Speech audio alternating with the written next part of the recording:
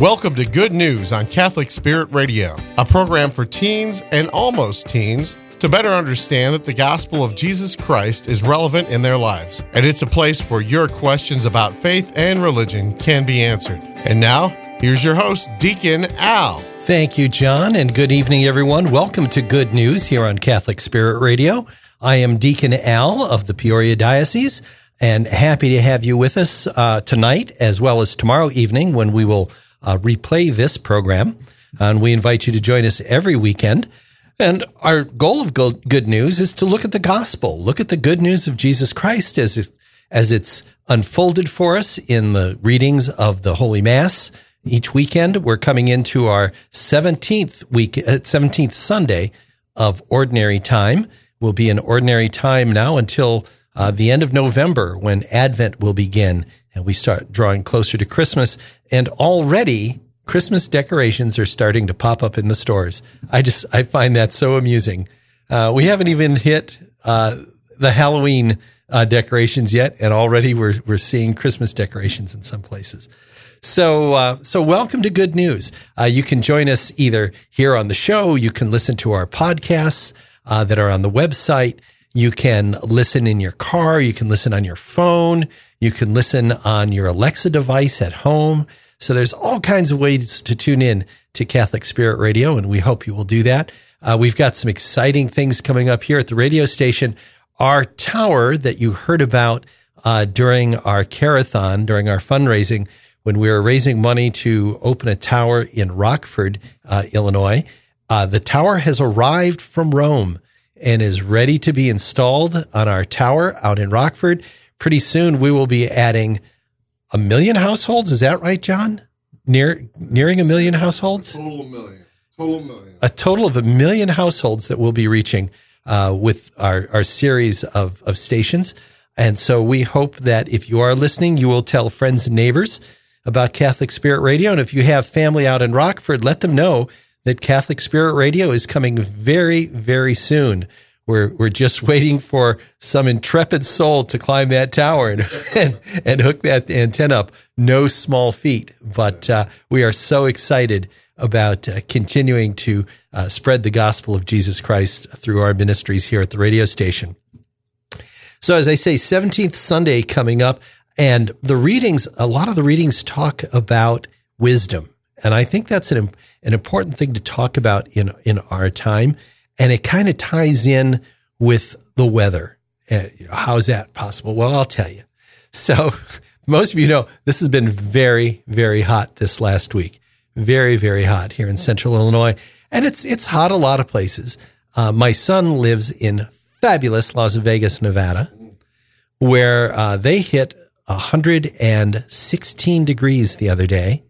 His swimming pool, which is unheated, was 98 degrees in the evening. 98 degrees in an unheated pool. No cover to absorb solar energy, just the pool just laying out there. And he said it was so hot you could dip in to try and get wet, and then you'd cooled off after you got out as the water dried off of you, because the pool was like a sauna. So you think, my gosh, things are getting bad. 116 degrees. It's that darn global warming. Well, interestingly enough, I said, is that a record? Oh, no. No. So what do you suppose the highest recorded temperature in Las Vegas has been? 118. 2 degrees warmer. 118. That's bake a chicken on the porch kind of temperature, you know? And you think, wow. So that was like last year? No, year before, because it's obviously, Las Vegas has grown hugely, right? So it's all the car exhaust. It's people have changed this environment. Nope. It's record year. It's last record year, because it'd been 118 many times. The last time it was 118 was in 1931. Now we're talking almost 100 years ago. Very nearly 100 years ago. And in the last 100 years, it's gotten cooler. Middle of the desert. A town that has grown multiple times over what it was. I mean, originally it was like 13 people, right? Yeah. A few crazy prospectors. And it really didn't have any kind of a population boom until the 1930s when the Hoover Dam was built, right? And they just happened to pick a very hot summer to build the Hoover Dam, but it had been that hot previously. 31 was just the last time it was that hot. So you can't really say, well, global warming's causing the deserts to cool. There's no real evidence of that when they're at 116 degrees. And they've been up and down year after year, up and down. And they've been hotter before, 100 years before, and even way before that. And it's not just Las Vegas. Is the climate changing? Yeah, probably. I mean, nobody ever promised us the climate was going to stay the way it always is. I mean, there was a time, us here in Central Illinois, we were bottom of the Great Lakes before they receded. So yeah, climate changes. Absolutely. There used to be an ice age. In fact, Newsweek, I remember in high school, Newsweek, when I was in high school in the late 60s, early 70s, there was a senator named Al Gore. Al Gore did a column in Newsweek explaining that the second ice age was coming. And by the year 2000, the agricultural industry in the breadbasket of the United States, Illinois, Nebraska, Iowa, would be devastated. Devastated. Now, if you look at the abundance of corn that we produce today, as opposed to what we were producing in the late 60s, early 70s, oh my gosh, not even close. We have so far surpassed production. And yet they were so sure, second ice age. And now they're saying, oh, heat wave. We're going to be destroyed by heat. Everything's rising. I bring this up because we need to gain more wisdom. We're just as people, we're broken. There's something called ignorance. Now, don't take this as an insult. I'm not saying people are stupid. I'm saying they're ignorant. We're all ignorant in certain situations. Ignorance just means a lack of knowledge. It doesn't mean you're damaged in any way. It just means you have a lack of knowledge. And we all have areas where we have a lack of knowledge. The church talks about three types of ignorance. One is vincible ignorance, and that's what most of us are guilty of. That's an ignorance of facts that could be easily obtained, but we choose not to obtain them. Our ignorance is vincible. It can be broken. All we have to do is look up the information, and we could overcome that lack of knowledge.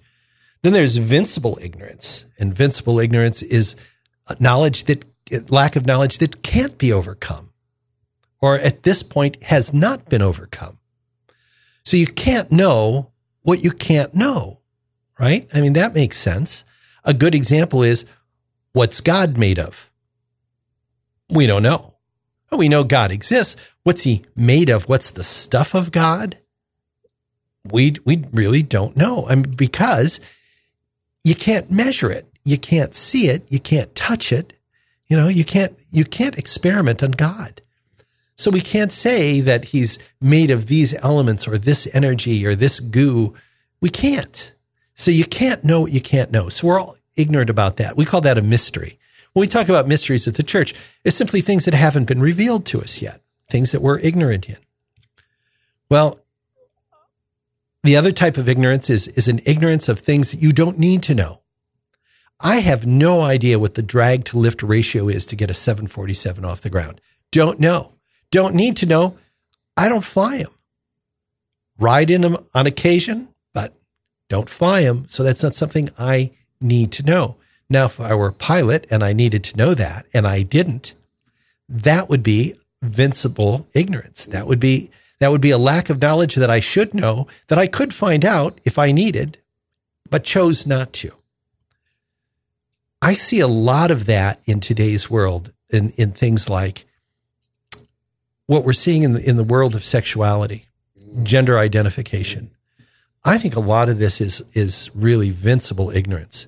If people really looked into this, looked at the information, you would see the flaws in this secular politics of sexualizing children, of gender identification, that we're doing really horrific, cruel things to very young children who are not in a mature enough formation of their conscience, of their intellect to be able to make these decisions. And we're making horrific decisions for them. And I'm sorry to say that some of these decisions you'll see in the news today, some of these decisions are even being upheld by pastors, not by bishops, and certainly not by the Pope, who's come out against all this, but by pastors, which just completely amazes me. And I think they're going to see pushback from their bishops on this. I certainly hope so, because they're not following the doctrines of the church or the teachings of Christ. But again, for us as clergy and as lay people, let's not be ignorant about these topics. Let's look into them. Let's not say, hey, the temperature's going up in the desert. It must be global warming. No, you know what? It could be just that it's summer in the desert. Some things you just have to accept for what they are. You know, it's going to be hot. Oh, we had horrible cold temperatures in the winter. Well, it's winter. There really is no evidence that this is being caused by man. There really is none. Yeah, climate could very well be changing. It doesn't mean we can control it, and it doesn't mean we caused it. It's a big, big world, and there's a lot going on. There's a lot of variables, and we don't know everything. People say, scientists have discovered everything there is to know. No, they haven't. Science doesn't even say that they have. Do you know there are things about water that science still can't explain? Water I looked some of these up because it really intrigued me that water is a mystery. Here it is, the most common liquid on earth. And there are still many mysteries about water that science has not been able to explain. And one of them is that water is at its densest at 4 degrees Celsius. It's about 37.5 degrees Fahrenheit, 37.4, I think, Fahrenheit. Water is at its densest. Any warmer, and it loses density. Any colder, and it loses density. Now, how does that happen? Well, we're not really sure. But yet we don't say, since science can't prove this, there must not be water. But yet we're able to say, if science can't prove God, there must not be a God. This is vincible ignorance. I think we all need to take a little more time to investigate things before we form opinions. And that's especially true in today's social world, in today's political world. Before you start deciding who's right and who's wrong about things, take some time to look up some information, and you might be surprised about what the truth is. And the truth is important. Scripture tells us the truth will set you free. So before you connect yourself to a specific political ideology or social ideology, take some time and do some research. Don't be told what the truth is. Find out what the truth is. Make that determination for yourself. You and I may not always agree on something, but if we both do our homework, we should at least be able to talk about it sanely, intelligently, civilly, because we both come with facts. And maybe you have some facts that I don't have. Maybe I have some facts you don't have.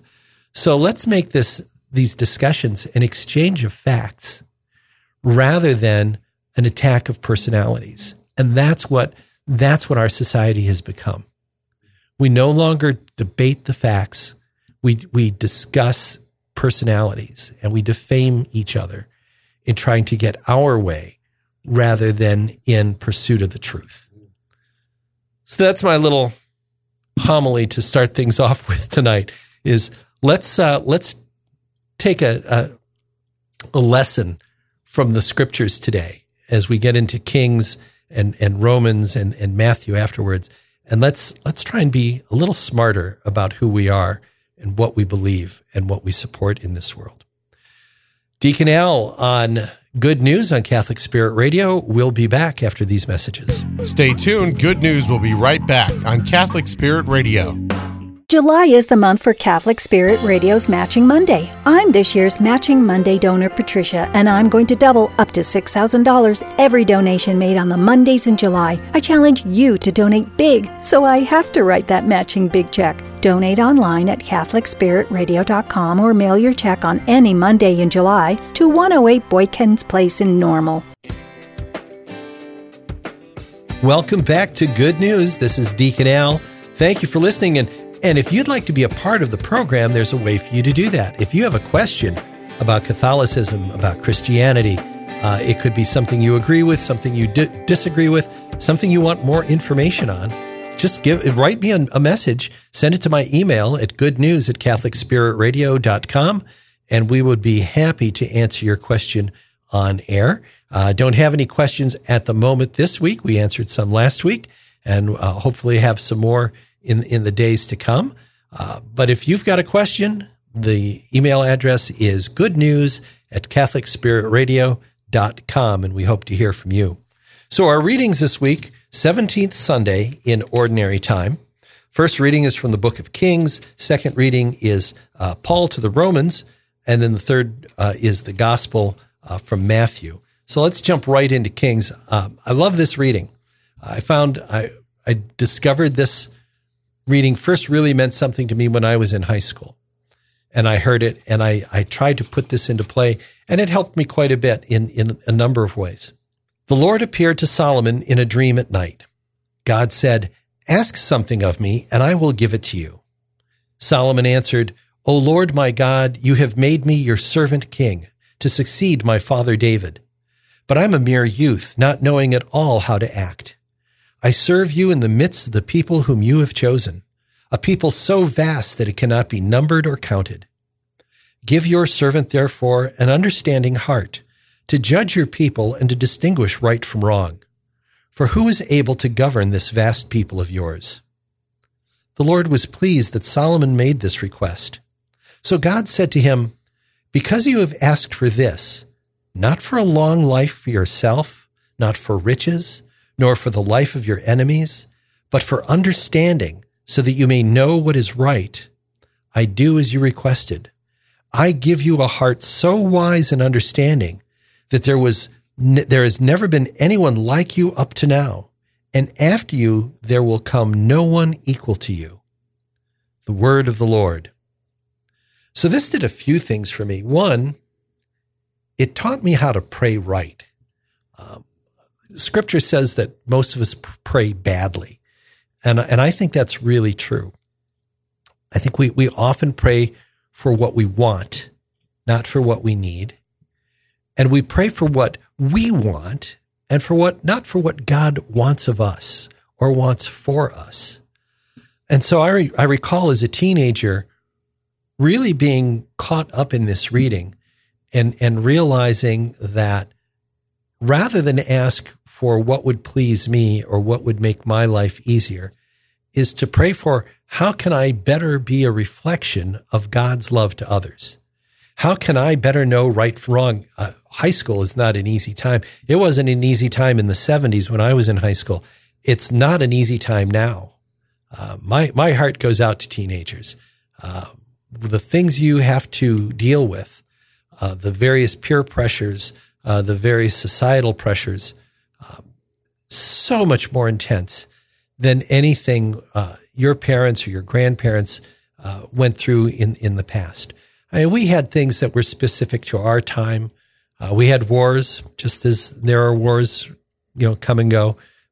Drugs were just starting to appear in our high school when I was that age. Alcohol certainly was still very popular, as it was in the generation before us. And being able to not only discern right or wrong, but discern who your real friends are, who wants what's best for you, and who wants to simply pull you down into their own misery. That's not always super clear. And it takes some special wisdom to make that kind of discernment. And so in high school, my prayer life changed. And I started to pray less for what I wanted and more for what God wanted of me. And I have to tell you, my life changed. People I know who have followed this advice of this reading, their lives have changed.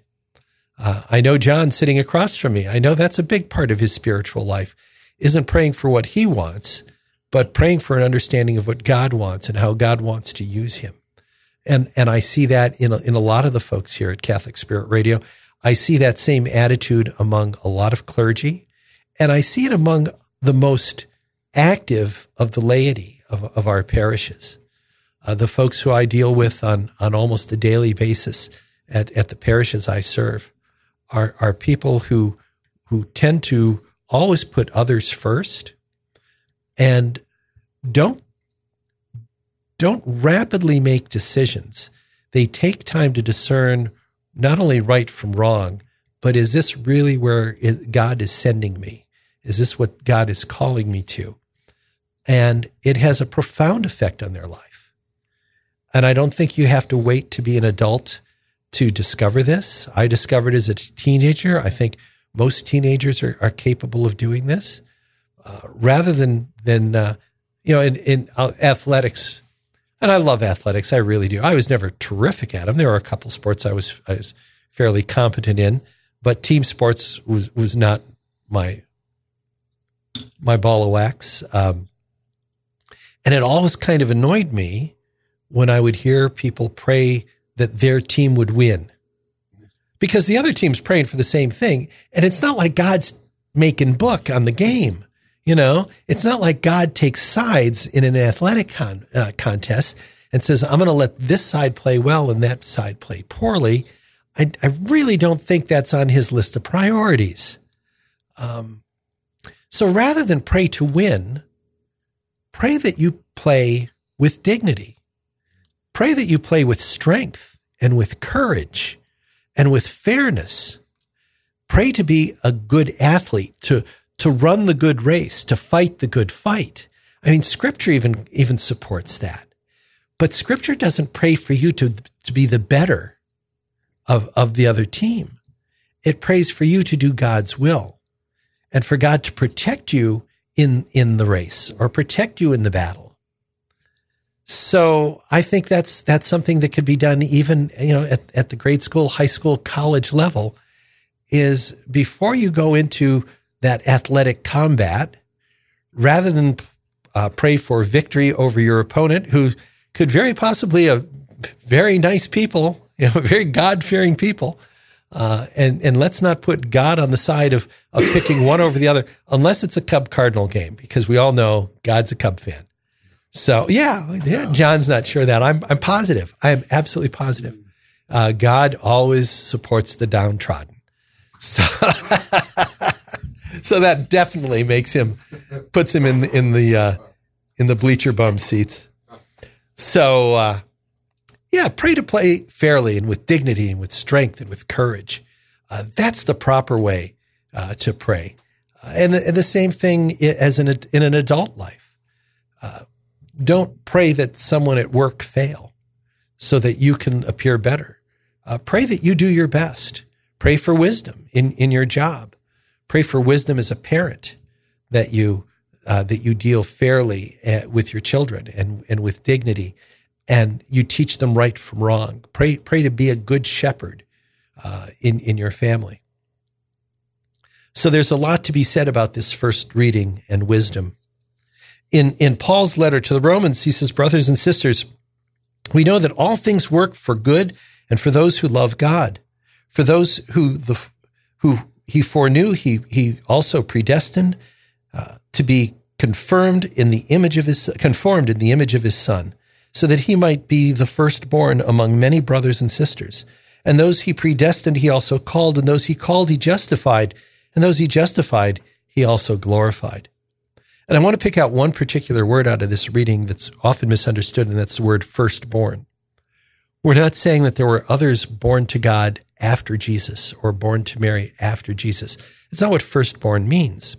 Firstborn is a legal term in the life of an Israelite, of a Hebrew. Firstborn meant the child who gained the majority of the inheritance of the Father and all of the Father's authority. Now, when you realize that's a legal term, and now you think of Christ in those terms, as Christ is the only child of God to inherit God's full authority. So this is one of the ways that Scripture, not in an explicit way, but in an implicit way, explains that Jesus and God are one. They share the same authority. And who else can have God's authority except for God himself? And so this is a way of Jesus explaining his oneness with the Father, as he explains so often, especially in the Gospel of John. In our Gospel from Matthew this weekend, Jesus said to his disciples, and this is a continuation really of the last 2 weeks out of Matthew, when Jesus is telling a series of parables to the people and also explaining them to his disciples. So Jesus said to his disciples, "The kingdom of heaven is like a treasure buried in a field, which a person finds and hides again, and out of joy goes and sells all he has and buys that field. Again, the kingdom of heaven is like a merchant searching for fine pearls. And when he finds a pearl of great price, he goes and sells all that he has and buys it. Again, the kingdom of heaven is like a net thrown into the sea that collects fish of every kind. And when it's full, they haul it ashore and sit down to put what is good into buckets, and what is bad they throw away." And he tells the same story last week, the same ending. "Thus it will be at the end of the age. The angels will go out and separate the wicked from the righteous and throw them into the fiery furnace, where there will be wailing and grinding of teeth. Do you understand all these things?" And they answered, "Yes." And he replied, "Then every scribe who has been instructed in the kingdom of heaven is like the head of a household, who brings from his storeroom both the new and the old, the gospel of the Lord." So what we're finding out here is a number of things that when you discover God, when you realize the kingdom of heaven and the path that Jesus has established for us to achieve that salvation, everything else becomes secondary in our lives. We should be willing to forfeit everything else if it means our ability to follow what Christ teaches us. And that takes wisdom. And that's why our primary prayer should be, as Solomon's was, for wisdom. Will we ever be as smart as Solomon? Scripture says no, but it means we can be smart enough to understand the Scriptures. We can be smart enough to understand that Christ really is the way and the truth and the life. And the only way you'll discover the truth, as we explained before, is through study. Study the facts of Scripture, study the facts of our current political situations, the facts of our current social situations. Know the facts, and it will change you, and it will make you a stronger, better person, regardless of your age. But Jesus wants you to know the truth. And he wants you to be that part of the harvest that's bundled up and put into his storehouse. He wants you to be one of the good fish that are caught and kept and not thrown back. He doesn't want us to suffer in the throes of hell, the fiery furnace that he explains, which is really the pain and torment of our separation from God. And that's what we're talking about. That's what we suffer from, is some choose to be separated from God's love. And it's that final realization that we can never be reunited because we chose that separation. That's what causes us such great torment and trial. So be smart. Search for Christ. Search for the truth of the faith. And I believe you can find that by digging deeper into Scripture and digging deeper into the Catechism of the Catholic Church. Some things to think about until next week. May Almighty God bless you, protect you from all evil, and bring you to everlasting life. Good night. You've been listening to Good News on Catholic Spirit Radio, a program for teens and almost teens to better understand that the gospel of Jesus Christ is relevant in your life. Submit your questions to Deacon Al at goodnews@catholicspiritradio.com. That's goodnews@catholicspiritradio.com. Deacon will answer your questions about faith and religion. Thank you for listening to Good News on Catholic Spirit Radio.